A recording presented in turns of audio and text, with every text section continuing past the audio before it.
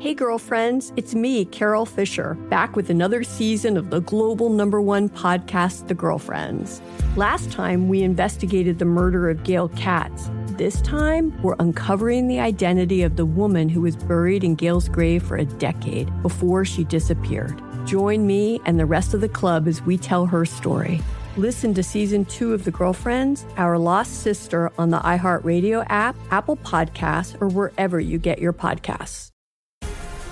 The Black Effect presents Family Therapy, and I'm your host, Elliot Connie.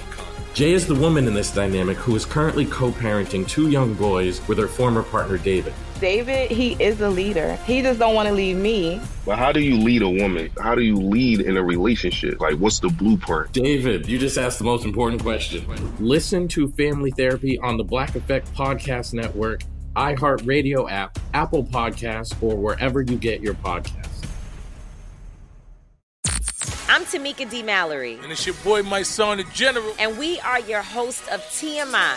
And catch us every Wednesday on the Black Effect Network, breaking down social and civil rights issues, pop culture, and politics in hopes of pushing our culture forward to make the world a better place for generations to come. Listen to TMI on the Black Effect Podcast Network, iHeartRadio app, Apple Podcasts, or wherever you get your podcasts. That's right. I'm thrilled to introduce Ryan Grimm in celebration of his book, The Squad, AOC and the Hope of a Political Revolution. Referred to informally as The Squad, led by Alexandria Ocasio-Cortez, the group laid down a marker for an aggressive left-wing agenda. Grimm takes you behind the scenes as that new energy makes impact with Washington, and The Squad spends as much time fending off assaults from Donald Trump, who regularly singled them out and led chants of send them back at rallies, as they did battling their own party's sclerotic leadership. As they've grown in office, they've had to contend with the eternal question that confronts outsiders who power their way into the inside. Are they still radical organizers willing and able to lead a political revolution? Ryan Grimm is The Intercept's DC bureau chief and the co-host of Counterpoints. He was previously the Washington bureau chief for HuffPost, where he led a team that won a Pulitzer Prize. He's the author of the book We've Got People, From Jesse Jackson to Alexandria Ocasio-Cortez, and End of Big Money and the Rise of a Movement, and This Is Your Country on Drugs, The Secret History of Getting High in America. Grimm will be joined in conversation with Krystal Ball, an American political commentator and co-host of Breaking Points. She was previously a political candidate as well as a television host on MSNBC. Now enough of my voice. Please join me in welcoming Grimm and Ball to the stage. Ryan, I think those 2 excerpts were a perfect way to jump off this conversation because you start with the sort of beginning of AOC's political arc, which you track with incredible insider reporting throughout the book, and also a recurring nemesis, you might say, Josh Gottheimer, and also the influence of AIPAC and some of the affiliated groups. So it's a great place to start. Thank you so much for letting me be involved in this conversation. Congratulations on the book, which is fantastic, which I read cover to cover, and I encourage all of you all to do as well. I actually thought a good place to start was one of the questions that we got from you all, sort of a philosophical question about the book itself, which is The Squad a brand or a moment? Is it something that can be nurtured and cultivated, or is it more of a progressive clique? In other words, what even is The Squad? So I think for the context for that, the answer would be that I think all we have now are moments, in the sense that we have these bursts of activity that has its own life in the real world, and then it has a second life kind of on social media, which then shapes it back in the real world, and then also shapes how people understand it. That goes back, we could start with, like, Occupy Wall Street was a moment, but it was also something that changed everything that came after it. The Occupy moment is over, but, and as I write about in the book, you probably don't get Bernie Sanders without the Occupy moment. But you also wouldn't have either of them if the material conditions were not there to, like, ripen both of those things. And so Black Lives Matter, again, the moment, but the moments that we live in after that are shaped by that moment. So I think on a political and electoral scale, they are a moment. It was the arc of the book is kind of like mid-2015s, Bernie Sanders launching his campaign up through the 2022 midterms, and that's kind of the moment. I think you could kind of see it kind of cresting in 2020 and breaking, and then after that moment, something new is born from it. That is different for it having happened.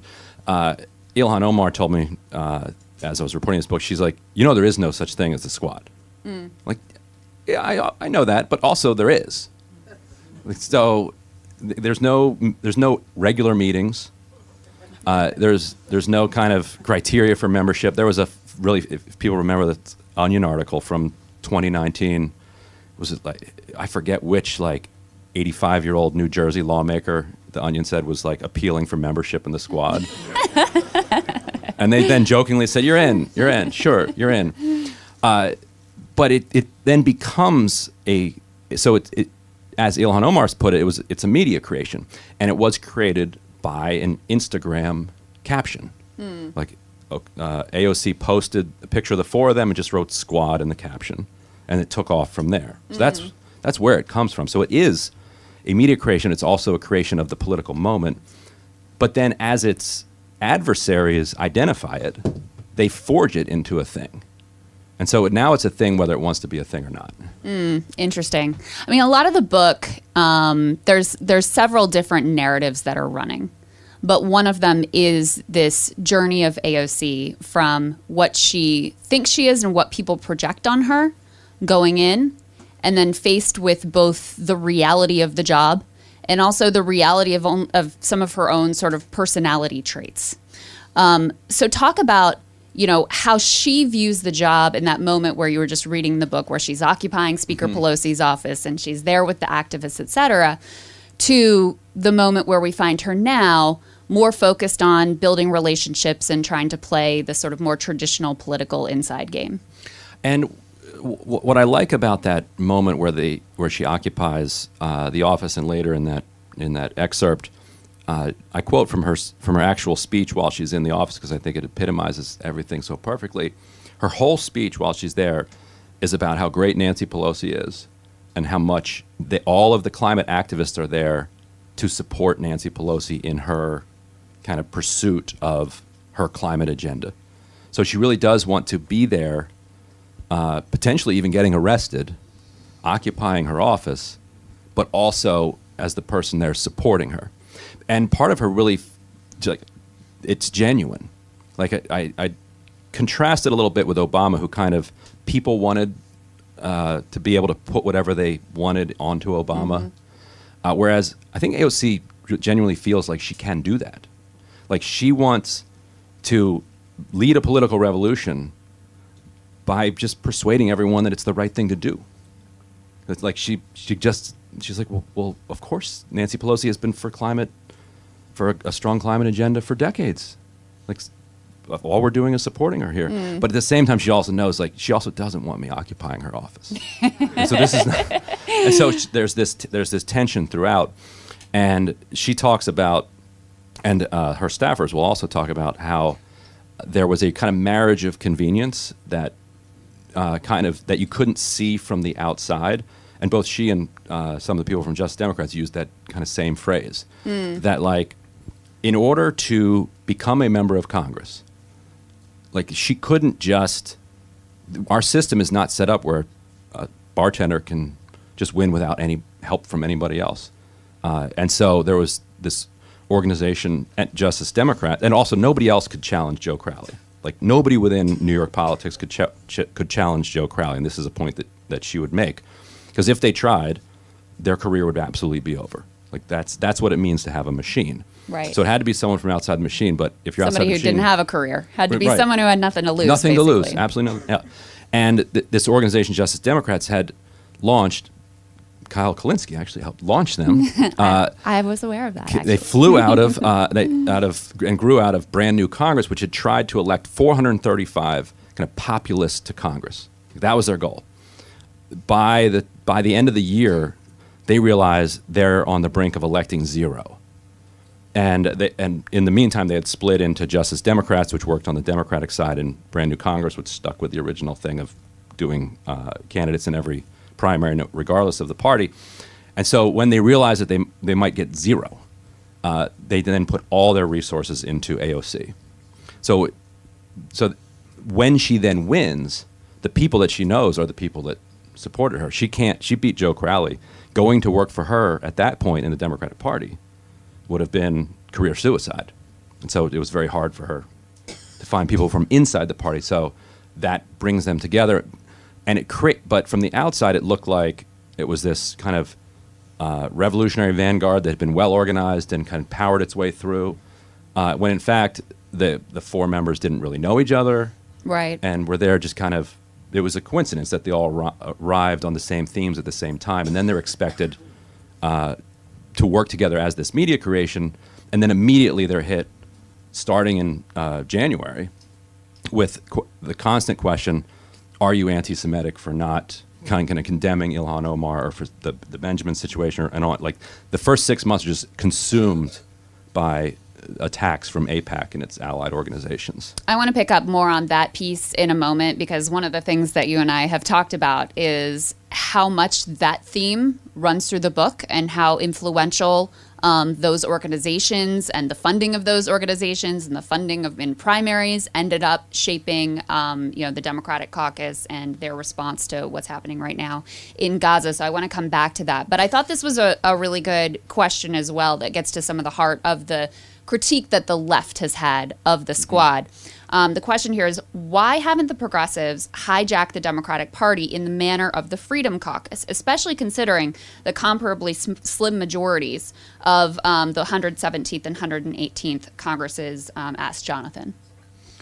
So partly you have to think about, partly Democrats are just different, and they're always going to be different. Like if you tell the Freedom Caucus, look, if you don't support this thing, the government's going to shut down. Or if you don't support this thing, we're going to have a global financial crisis and we're going to default on the debt. Their claim of being okay with that is quite credible. Like, all right, fine, go ahead, do it without me then. So Democrats have always had some of that problem, because you can always come back and say, well, all right, here we're giving you this, and it's so easy to whittle them away. So that's one structural problem that they have. But then, just if you think about the timing when they came in, Donald Trump is president. And so it's not as if they're going to kind of hold up legislation and get a Democratic president to sign it into office. That only comes later. And so their first 6 months, they're really in this kind of two-front war, one with AIPAC, which is keeping them on their heels and kind of making it harder for them to kind of organize a kind of offensive, forward-thinking strategy, because it's just every single week it's just they're playing defense.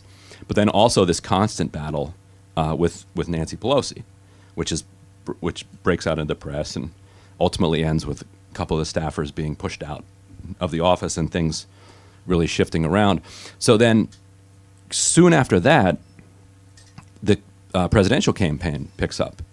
And so at that point, the squad, with three of whom endorsed Bernie Sanders, Ayanna Pressley with her eye on Massachusetts politics and a potential Senate seat. She's like, oh, Elizabeth Warren getting a nomination, a Senate seat opening up? Yes, I endorsed Elizabeth Warren. So three of them endorse Bernie Sanders, and they really believe that he can win the nomination. And he comes within a hair's breadth of winning that nomination. Democratic primary voters are much more affectionate toward the Democratic Party than Republican primary voters are. Like, if you watch Republican primary ads, they're all kind of running against the Republican Party. Like, to them, the Republican Party is just as bad as the other elites. And whereas the Democratic Party, if you're considered not a good Democrat, like happened to Nina Turner in her special election, then a lot of kind of normal Democratic primary voters are going to reject you. So Bernie Sanders, running as an independent Democratic socialist who caucused with Democrats, had that uphill climb. And so you had he and the squad constantly trying to assure Democratic primary voters, like, we're not radical. he gave that speech. I'm just running on the legacy of FDR. And so if you're trying to convince the Democratic Party that you're good Democrats, you're just a lot more kind of democratic socialist, and you just want kind of a higher minimum wage, you want Medicare for all, you want a Green New Deal, but you're a Democrat, then that makes it harder at that point. And that's where you hear some of the stuff that she'll get criticized for. When she said, I think she called Pelosi Mama Bear at one point. People have never forgiven her for that. That was while it looked like Bernie might win the nomination. And she's trying to win the normie Democrats over into the camp to say, no, the water's fine. We're not threatening. We're not dangerous. We love Nancy Pelosi too. And then, of course, he within 3 days, there's that massive turnaround. And it all collapses. So then 2021 becomes their opportunity, and they did then. And I have some interesting examples of it in the book, particularly around the American Rescue Plan.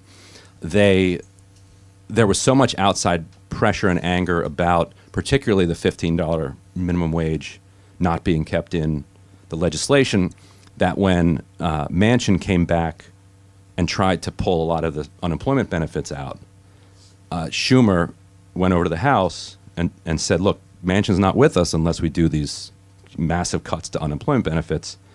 And Pramila Jayapal, the Congressional Progressive Caucus chair, was able to tell Schumer, if he does that, it's like, I'm fine with it. I'm not fine with it, but don't worry about me. I'm still with you. But you're going to lose the squad, and it's going to go down. And because there was so much outside pressure and anger, that was a credible threat, and Manchin caved on it, and hundreds of billions in unemployment benefits went through. So there were moments where it could happen, but it was never done in a way that kind of made kind of the outside folks happy, because they still didn't get the $15 minimum wage. Right. So from the outside, people were still frustrated about it. Hey, girlfriends, it's me, Carol Fisher. I'm so excited to tell you about the brand new series of The Girlfriends. In season 1, we told you about the murder of Gail Katz at the hands of my ex-boyfriend, Bob. At one point, a woman's torso washed up on Staten Island and was misidentified as Gail. She spent 9 years in Gail's grave, and then she just disappeared. It's almost like it's become this moral obligation to find her. And that's what we're going to do. Find this missing girlfriend and tell her story. With the help of some of your favorite girlfriends from season 1, like my producer, Anna. Oh my God. My friend, Dr. Mindy Shapiro. Hi, it's Dr. Shapiro, and I'd like to speak with the deputy medical examiner. And of course, Gail's sister, Elaine Katz. Having no closure, it kills you. Join us as we try to solve a 35-year-old cold case. It's not going to be easy, but it's going to be one hell of a ride. What? I can't believe this. Listen to season 2 of The Girlfriends, Our Lost Sister on the iHeartRadio app, Apple Podcasts, or wherever you get your podcasts. Summon your anticipation for an all-new season of our favorite Netflix series, Bridgerton. And with it, a new season of Bridgerton, the official podcast. I'm your host, Gabby Collins, and this season, we are bringing fans even deeper into the ton. Colin Bridgerton has returned from his travels abroad. Is betrothal written in the stars for the eligible bachelor? And meanwhile, the ton is reverberating with speculation of who holds Lady Whistledown's pen. We're discussing it all. And I sit down with Nicola Coughlan, Luke Newton, Shonda Rhimes, and more to offer an exclusive peek behind the scenes of each episode of the new season. Watch season 3 of the Shondaland series on Netflix May 16th. Then fall in love all over again by listening to Bridgerton, the official podcast on the iHeartRadio app, Apple Podcasts, or wherever you get your podcasts. New episodes drop starting May 2nd. If you love sports and true crime, then there's a new podcast from executive producer Dan Patrick and hosted by me, Jay Harris, that you won't want to miss. Playing Dirty: Sports Scandals. Each week, I'm squeezing the juiciest details from some of the biggest sports scandals ever. I'm talking Marcus Dixon, Olympic gymnastics, Cain Velasquez, salacious Super Bowl-level scandals. Join me on the dark side of sports by listening to Playing Dirty Sports Scandals on the iHeartRadio app, Apple Podcasts, or wherever you get your podcasts. What does AOC think of these critiques? That's a good question. I mean, she's answered some of them in some interviews. I think she thinks a lot of them are unfair. That a lot of them are people who are making kind of bad faith arguments, kind of to feed algorithms and like get, for clicks, basically. And I think she thinks some people just don't kind of understand like what she's dealing with on the inside, what it's like to be an inside legislator. But I think she thinks some of it is fair. But there also there's no coordinating mechanism. And she has talked about this as well, that say back in the 1960s, you had major mass organizations that had steering committees that were in contact with each other, that were setting ambitious strategies and tactics and then executing them, and had the manpower to do it. They had the grassroots kind of mobilization to do it. That doesn't exist now. Like, what has replaced that is basically Twitter. And Twitter is reactive. So Twitter usually can give feedback to legislators after it's too late. Right. Like after they've done something that people are unhappy about. Yeah. And wouldn't have known why did you do this thing? Now at that point it's too late. Yeah. Gotcha. We got a couple questions in this regard, but you track how AOC, she gets elected. She's instantly, I remember watching, she was then on Morning Joe, and suddenly everyone's like, oh my God, who is this person? And she's instant media star and getting, all of these, this interest and social media followers and mainstream press really excited about her, and she's kind of knocking it out of the park, interview after interview. And then she sits down for one interview and gets asked about Israel and Palestine. And that's your jumping off point to talk about the way that conflict has both been a difficulty, a challenge for members of the squad and sort of the squad adjacent members as well, but also how, strangely, because there was so much organization on the other side trying to enforce unanimity on the topic, it actually strengthened their spine in terms of their position. Talk about a little bit about that, starting with that moment with AOC, which is incredible. Yeah, so it started really with the Great March of Return, which a lot of people missed it happening in real time, but now with the war going on currently, people have looked back and said, "Oh, that was an interesting development." If you don't know what the Great March Return was, that was a civil society led initiative in Gaza that kind of came from the grassroots, where people would say every Friday, we're going to go near the fence and we're going to picnic. It's going to be a joyous thing, and then we're going to march nonviolently to the fence, and we're just do this every Friday. And we're going to look out at places where our parents and grandparents used to live. This will be a fun community event, but also symbolic of our hope that one day there will be peace and we can return. And the Israeli troops started shooting, and so every Friday they'd start shooting, and it became this kind of infamous thing since then, where eventually they started shooting. They started aiming for legs, and so it created. Then they shot out so many people's legs that in Gaza, it just became a very regular thing to see people going around with missing one or both legs. The UN has the numbers, but they're astronomical. And so after one of these mass shootings, I think 60 people were killed, and these are sort of nonviolent. There's some stone throwing, but generally these are not kind of Hamas-led actions. Hamas eventually reluctantly supported them, but there was nothing armed about them. And so AOC responded on Twitter saying, it's appalling that 60 nonviolent protesters were killed in this Gaza demonstration. And it's appalling that there's so much silence from so many here in New York City about that.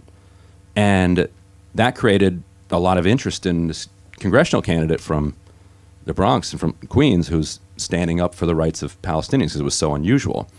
And so she then gets asked about that question in this interview, and she's been nailing kind of interview after interview. And initially it seemed like the biggest event that the night that she won her primary was Joe Crowley losing. It very quickly became clear, as she was nailing all these interviews, that the biggest event was actually her winning, and that Joe Crowley would be somebody that was like a trivia question a couple years later. Does anybody know what he's doing? He's a lobbyist, right? Had to be. Yes, he's a lobbyist. And so she's doing great in all of these interviews, and then she gets hit with this question. And I think Margaret Carlson says, you use the word Palestine. What do you mean by that? And you can see her whole demeanor change, where she's sort of like, I know that there are third rails everywhere on this issue, and I might have touched one, but I don't know if I did or not. And she sort of tries to explain. She's just saying that she sees it if 60 people were killed at a protest in Puerto Rico or 60 people were killed at a protest in Ferguson, I would stand up for that. And so I should stand up for it when it happens in Gaza as well. And she's like, yes, but you used the word occupation. What do you mean by that? And again, you see like, oh God, what's happening here? And finally she says, look, I'm not a geopolitical expert. This wasn't something that we talked about a lot at my Bronx dinner table growing up, which Summer Lee later told me the same thing. Just growing up in Pittsburgh, it's not an issue that you're steeped in if you're growing up in the African American community in Pittsburgh. And so she just, at that point, they kind of pull her off the trail, and she realized I need to learn more about this, because clearly this is going to be a very big issue. And I think once you're kind of pressed to look into the history and to look into the reality, you're probably going to get pushed in the direction of saying that this is wrong. Jamal Bowman did an interesting interview recently, who became one of the, either the 5th or 6th squad member, who talked about his experience of visiting the West Bank. And bizarrely, there are people who on the left who are angry that he even took that trip. But everybody who takes that trip and sees the West Bank in person kind of comes back changed, because there are streets that you can't walk down. If you're Palestinian, there are front doors of Palestinian homes that are like sealed shut. Like they have to go out their back door only. Like they can't go out through this street. Different streets are blocked off for people with different license plates. And you see this up front. You're like, this is wrong. It just feels wrong. And so I think that over the years, as they've learned more about the issue now, obviously Omar and Tlaib didn't need that education, right? But also as they realize that this is going to be much bigger than I thought it was. Like one of the and Kyle would vouch for this too. Well, Waleed Shahid, who also helped launch Justice Democrats, has said he always gets asked, why do you guys focus on Israel-Palestine so much? He's like, we don't. We're just always getting hit on it. So we have to respond. So one of the questions that we got from the audience was, in your opinion, what is the reason that the Israel lobbying infrastructure has been so successful at enforcing narrative discipline? And I might add, as a corollary, what happened to John Fetterman? Oh. Yeah. So the John Fetterman story is in the book. And it's part of, and this is kind of an answer to the question. In 2019, in direct response to Omar and Tlaib getting sworn in, the group Democratic Majority for Israel gets founded, and they're pretty explicit that was the thing that they were founded to push back against. The first money they spent was later that year against Bernie Sanders in the presidential campaign. That was their kind of foray into it. Their first huge effort was trying to stop Jamal Bowman from unseating the head of the Foreign Affairs Committee, Eliot Engel, one of the most hawkish, unapologetic defenders of Israel in Congress, and the idea that he could be beaten by a former principal, nobody backed by Justice Democrats, was unthinkable. And so DMFI spent $2 million plus in this primary. but he still ended up losing, even lost in heavily Jewish precincts. And so it ended up being a blowout, something like 15 points. And in the wake of that, DMFI, which was kind of an offshoot of AIPAC, and AIPAC realized, okay, this $2 million is not going to cut it. Like, we need to come in here with some serious money. And so in the next cycle, the 2022 cycle, DMFI again came up with something like $10 million so to spend. Some affiliated groups came up with another couple million, but AIPAC launched its own super PAC, which was new in its history. It had always been purely a grassroots organization with chapters and sub-chapters all over the country. And they launched the United Democracy Project Super PAC, which they put more than $30 million into, and put almost every penny of it into Democratic primaries, trying to knock out progressive incumbents or to stop progressive challengers from winning primaries. And that's just an absolutely enormous amount of money.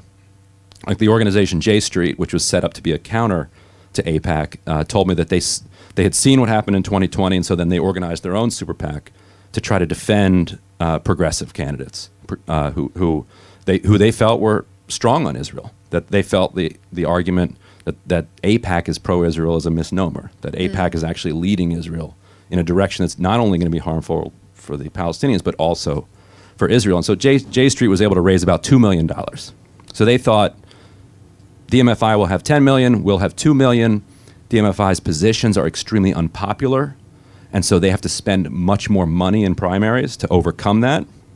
So at a 5-to-1 disadvantage, we can hold our own. Then when AIPAC comes in with 30 or 40 million, they're just able to annihilate people. They spent there may be some former constituents of Donna Edwards here. They spent, I think, $7 million to make sure that Donna Edwards did not get back into Congress. She had like a 30-point lead, popular, former Democrat. She had voted. They didn't like a particular vote she took in 2008 on a war in Gaza. Wow. And $7 million later, she was beaten. Nida Alam, who was her good friends.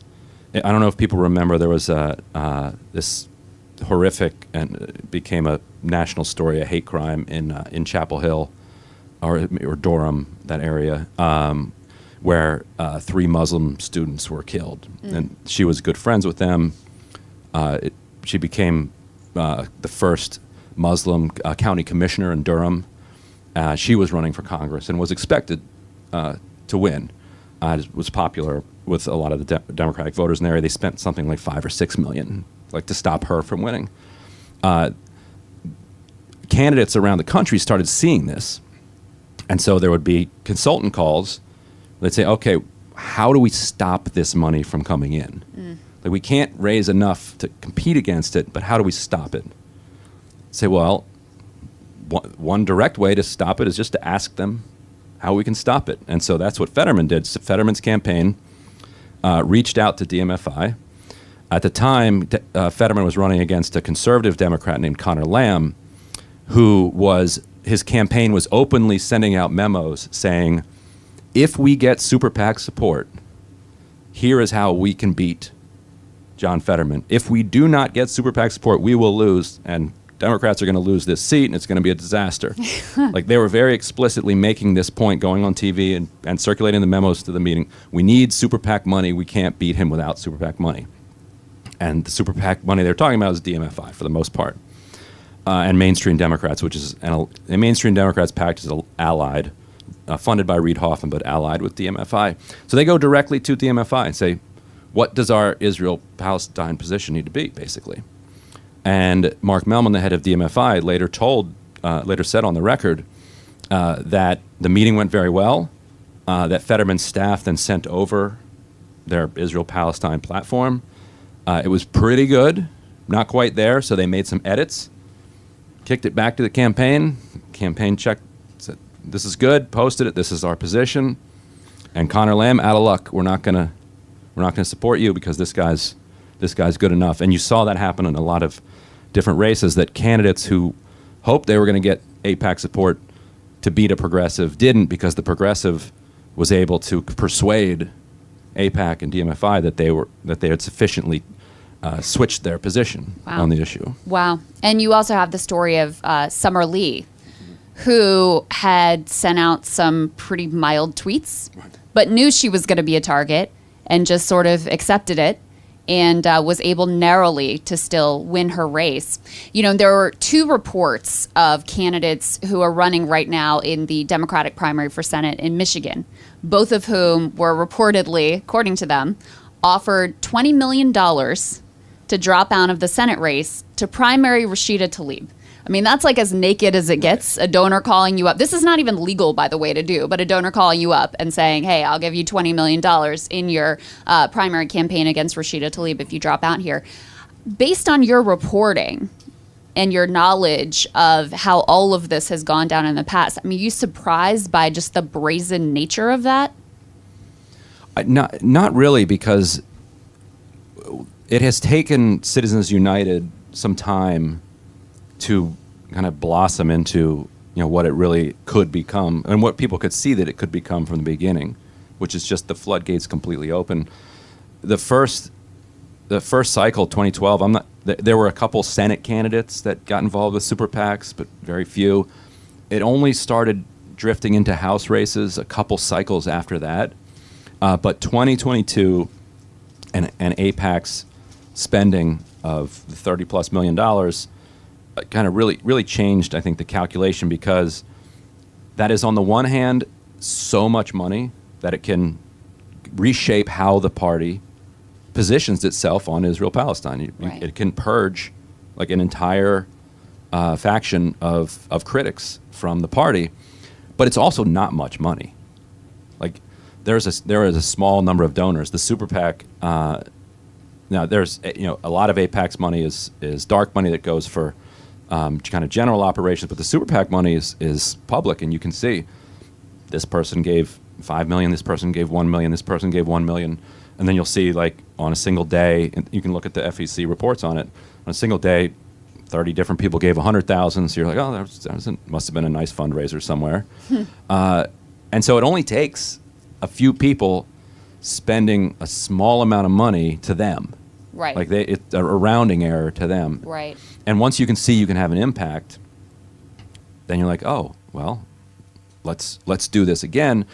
And I think one kind of mistake they feel like they made is they did not spend heavily against Ilhan Omar.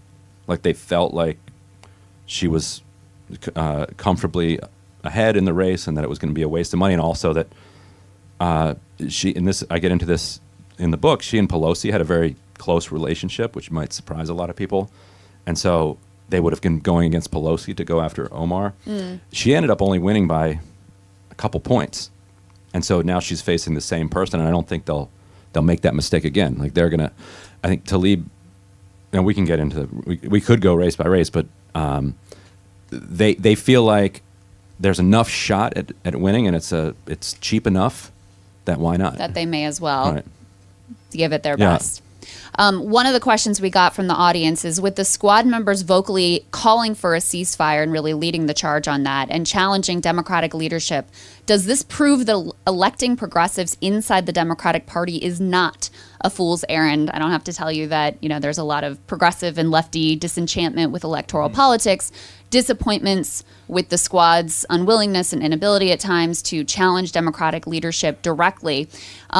I have never seen them be as forceful in critique of Democratic leadership, and especially President Biden, as they have been in this moment with Israel's, all-out war being waged on Gaza. So what do you think of this person's question? Do you think it proves that this was worthwhile? And what are some of the factors that led them to be so strong on this particular issue?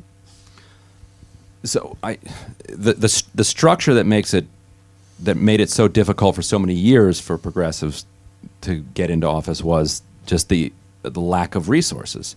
And Bernie Sanders, Elizabeth Warren, kind of in her 2012 Senate campaign, you can read my last book for this one, Howard Dean with his first presidential campaign, really kind of bringing small donors into the game.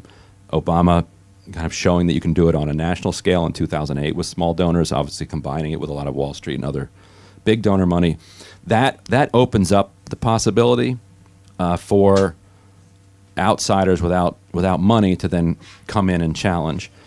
Since then, you've seen some co-opting of that by the Democratic Party more broadly. I'm sure everybody here has their inbox completely carpet bombed with messages saying that the world's going to end. If those are the nicest ones. The others kind of look like phone bills or something. So, taking something that ought to be a beautiful thing, democratizing the process, bringing people in, and then allowing candidates to take positions based on what people want rather than what their donors are demanding, gets then contorted by consultants who then own the kind of big emailing firms who then blast your inbox. So that coupled with the fact that you can't really scale the squad in the sense that one reason that AOC can raise $10 million every cycle is that she's AOC. But she's AOC because other people aren't. You can't have 250 people like that. It's just like there is a limited amount of kind of stardom. That's the definition of stardom. Right.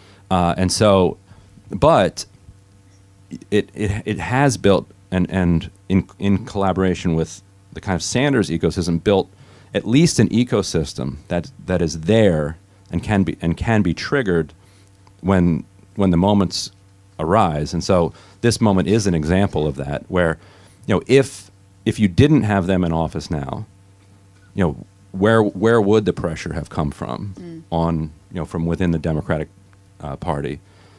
And so it's not I don't think it's ever worth giving up, but there are the challenges.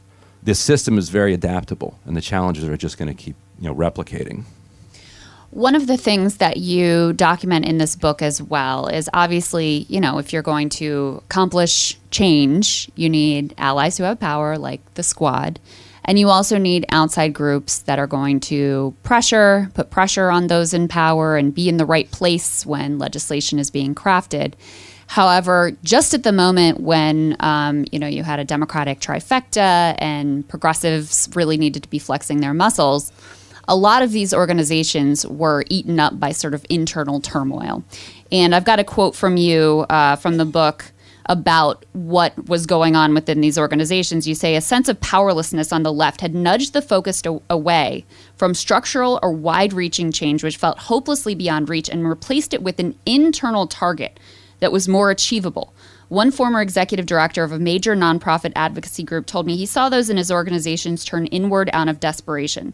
Maybe I can't end racism myself, but I can get my manager fired, or I can get so-and-so removed, or I can hold somebody accountable, he relayed.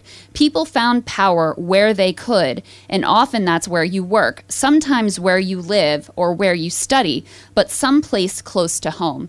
How did this dynamic play out over the years that you're covering here, and how did it intersect with progressive goals getting accomplished through the House and with this White House? Yeah, one interesting example that I have in the book is actually the Sunrise Movement itself. And the Sunrise Movement was one of the few organizations that endorsed AOC, and I think every member of the Squad. They were an obscure group at that point. They were an obscure group when they occupied Pelosi's office, but that moment was so electric that it allowed them to eclipse every other green group in Washington and become these stars. And you then had almost every Democratic presidential candidate endorse a Green New Deal. Even Joe Biden's climate platform was arguably like to the left of Bernie's from 2016. Like that's how far things had gone. Varshni, the head of Sunrise, was put with AOC on the 6-person task force, assigned to with John Kerry to design the Biden climate agenda. And Sunrise had this direct line to Ron Klain, who was the White House chief of staff, who very much believed that, and for better or for worse, and whether it's right or wrong, that Sunrise represented a real youth movement, and that their input was important, and that winning them over meant keeping together the coalition that would be needed to pass legislation, to hold the House and Senate, to win re-election.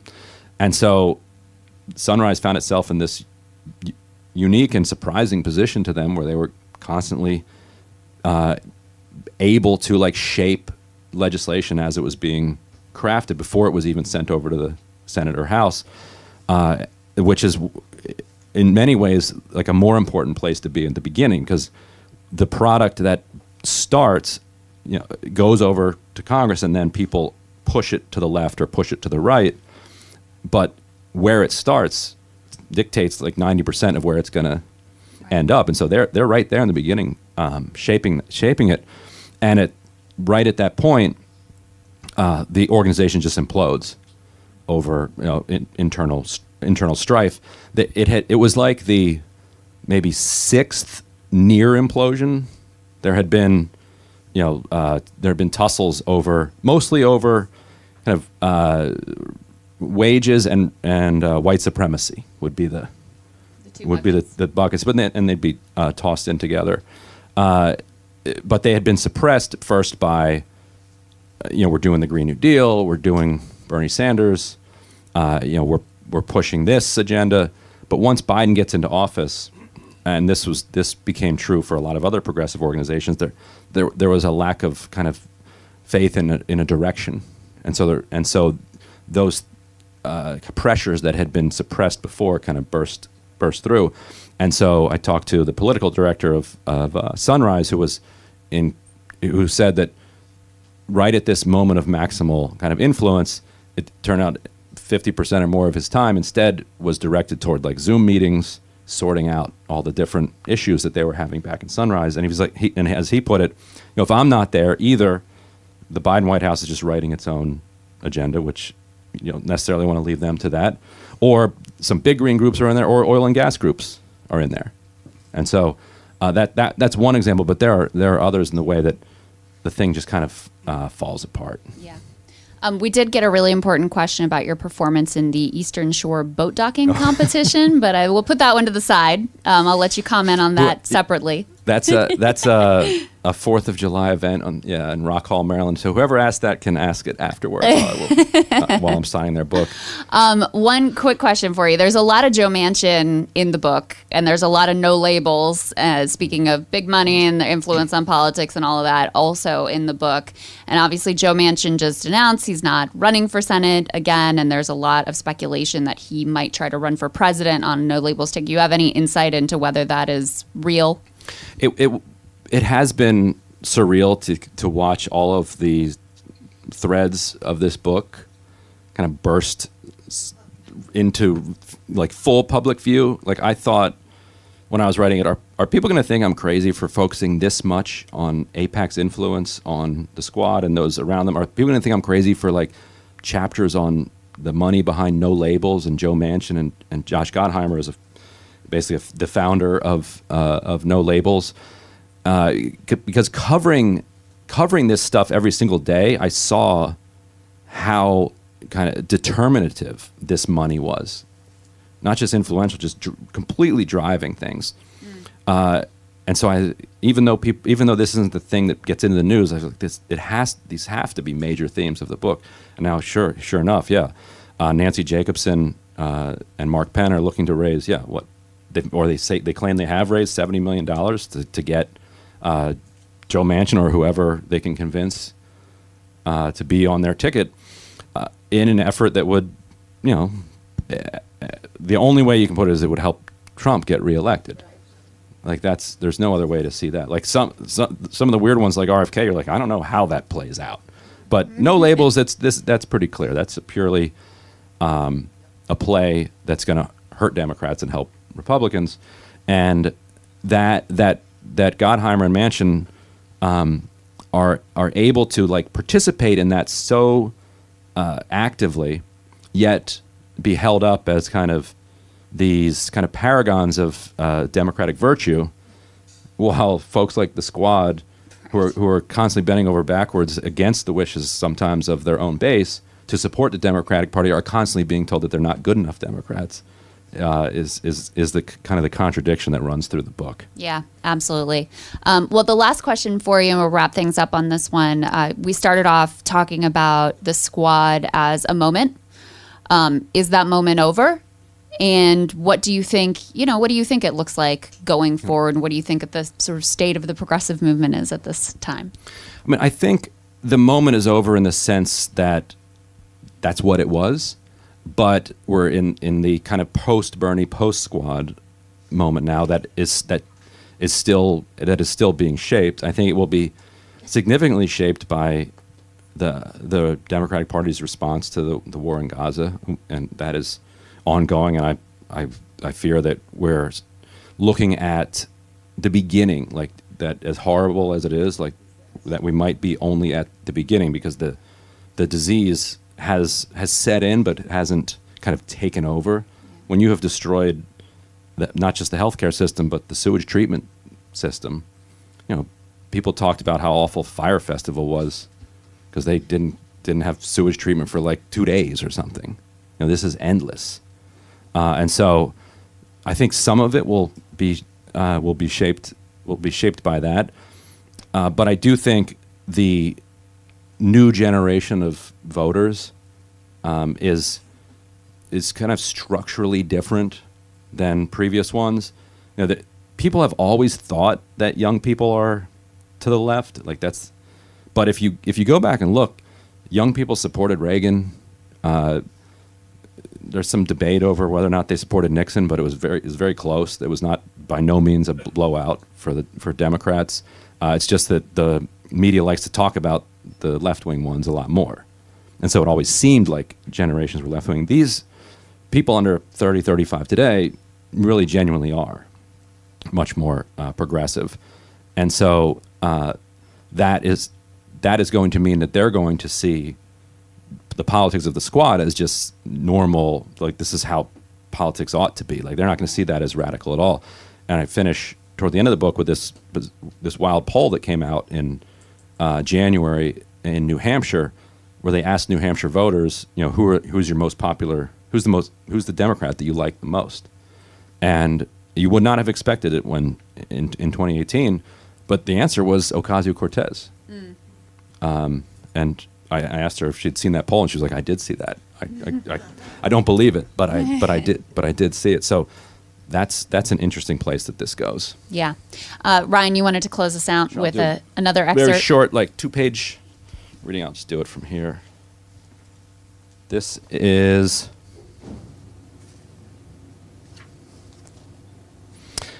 called.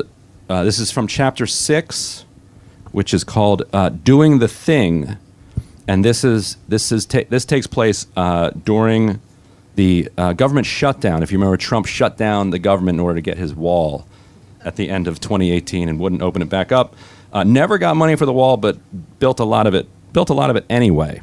So on January 22nd, 2019, a month into what would become the longest government shutdown in U.S. history, House Democrats made a bid to open things back up, unveiling legislation to fund only the agencies under the Department of Homeland Security. There would be no wall money, but some supplemental funds would go toward improving conditions at the border for detained migrants. 6 months earlier, AOC had been at those facilities and had been shocked by what she saw. The treatment of the migrants, she said, was fascist. Photos of her pained emotional reaction had become synonymous with Democratic outrage over Trump's policy. In her televised debate with Joe Crowley, she had savaged him for his hypocrisy on the issue, arguing that while he had called Immigration and Customs Enforcement fascist, he wouldn't do anything about it. If you think this system is fascist, she asked him, then why don't you vote to eliminate it? He had no answer. There is no good answer. But now it was her responsibility to offer one. She sat down with her staff and opened the discussion.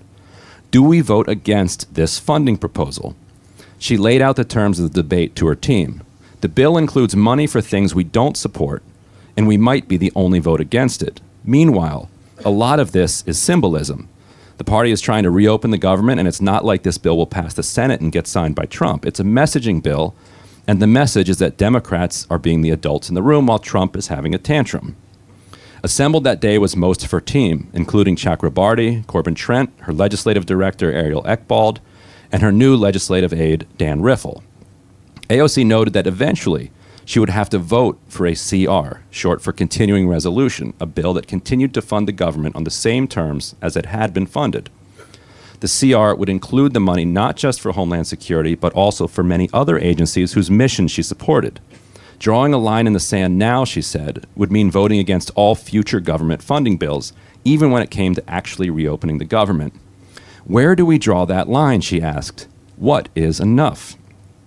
Before she could finish the question, Trent interrupted with an answer in the form of his own question. Yeah, what is enough to fund a fascist agency that cages children?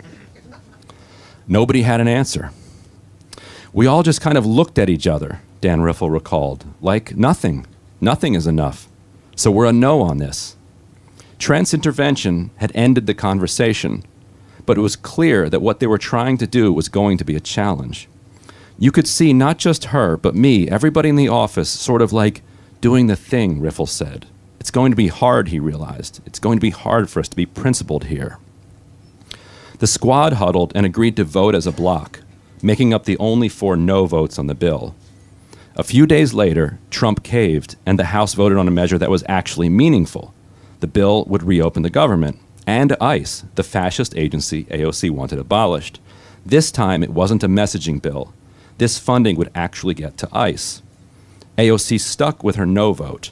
On the way to the House floor, she shot an Instagram video. Walking beside her was Riffle, and she introduced him to her followers. He's every billionaire is a policy failure on Twitter, so yeah, she quipped, a reference to his handle, which had recently sparked a national conversation about whether the claim was fair. She subtitled the video with an explanation of her vote. Most of our votes are pretty straightforward, but today was a tough, nuanced call, she wrote. We didn't vote with the party because one of the spending bills included ICE funding, and our community felt strongly about not funding that. When the roll was called, precisely 1 Democrat voted no, Representative Ocasio-Cortez. The rest of the squad had gone along. Casting the vote was draining. She'd been pressed on the floor by party leadership to switch, told by whip staff she'd be put on a list. What kind of list, nobody said, but it didn't sound like a good one. She'd been called in for a personal meeting with Steny Hoyer. Everyone had told her that what she was doing was wrong, that it was hurting the team. It weighed on her. The final vote came late into the night, past midnight, and Chakrabarty walked AOC back to her apartment. As they passed Capitol Hill's famous Mexican restaurant, Tortilla Coast, a worker was leaving, having just closed it down. "Alexandria, is that you?" he asked. She told him it was. "I just wanted to say thank you for standing up for me and my family. It means so much," he told her. The weight for just that moment had lifted. Thank you, Ryan.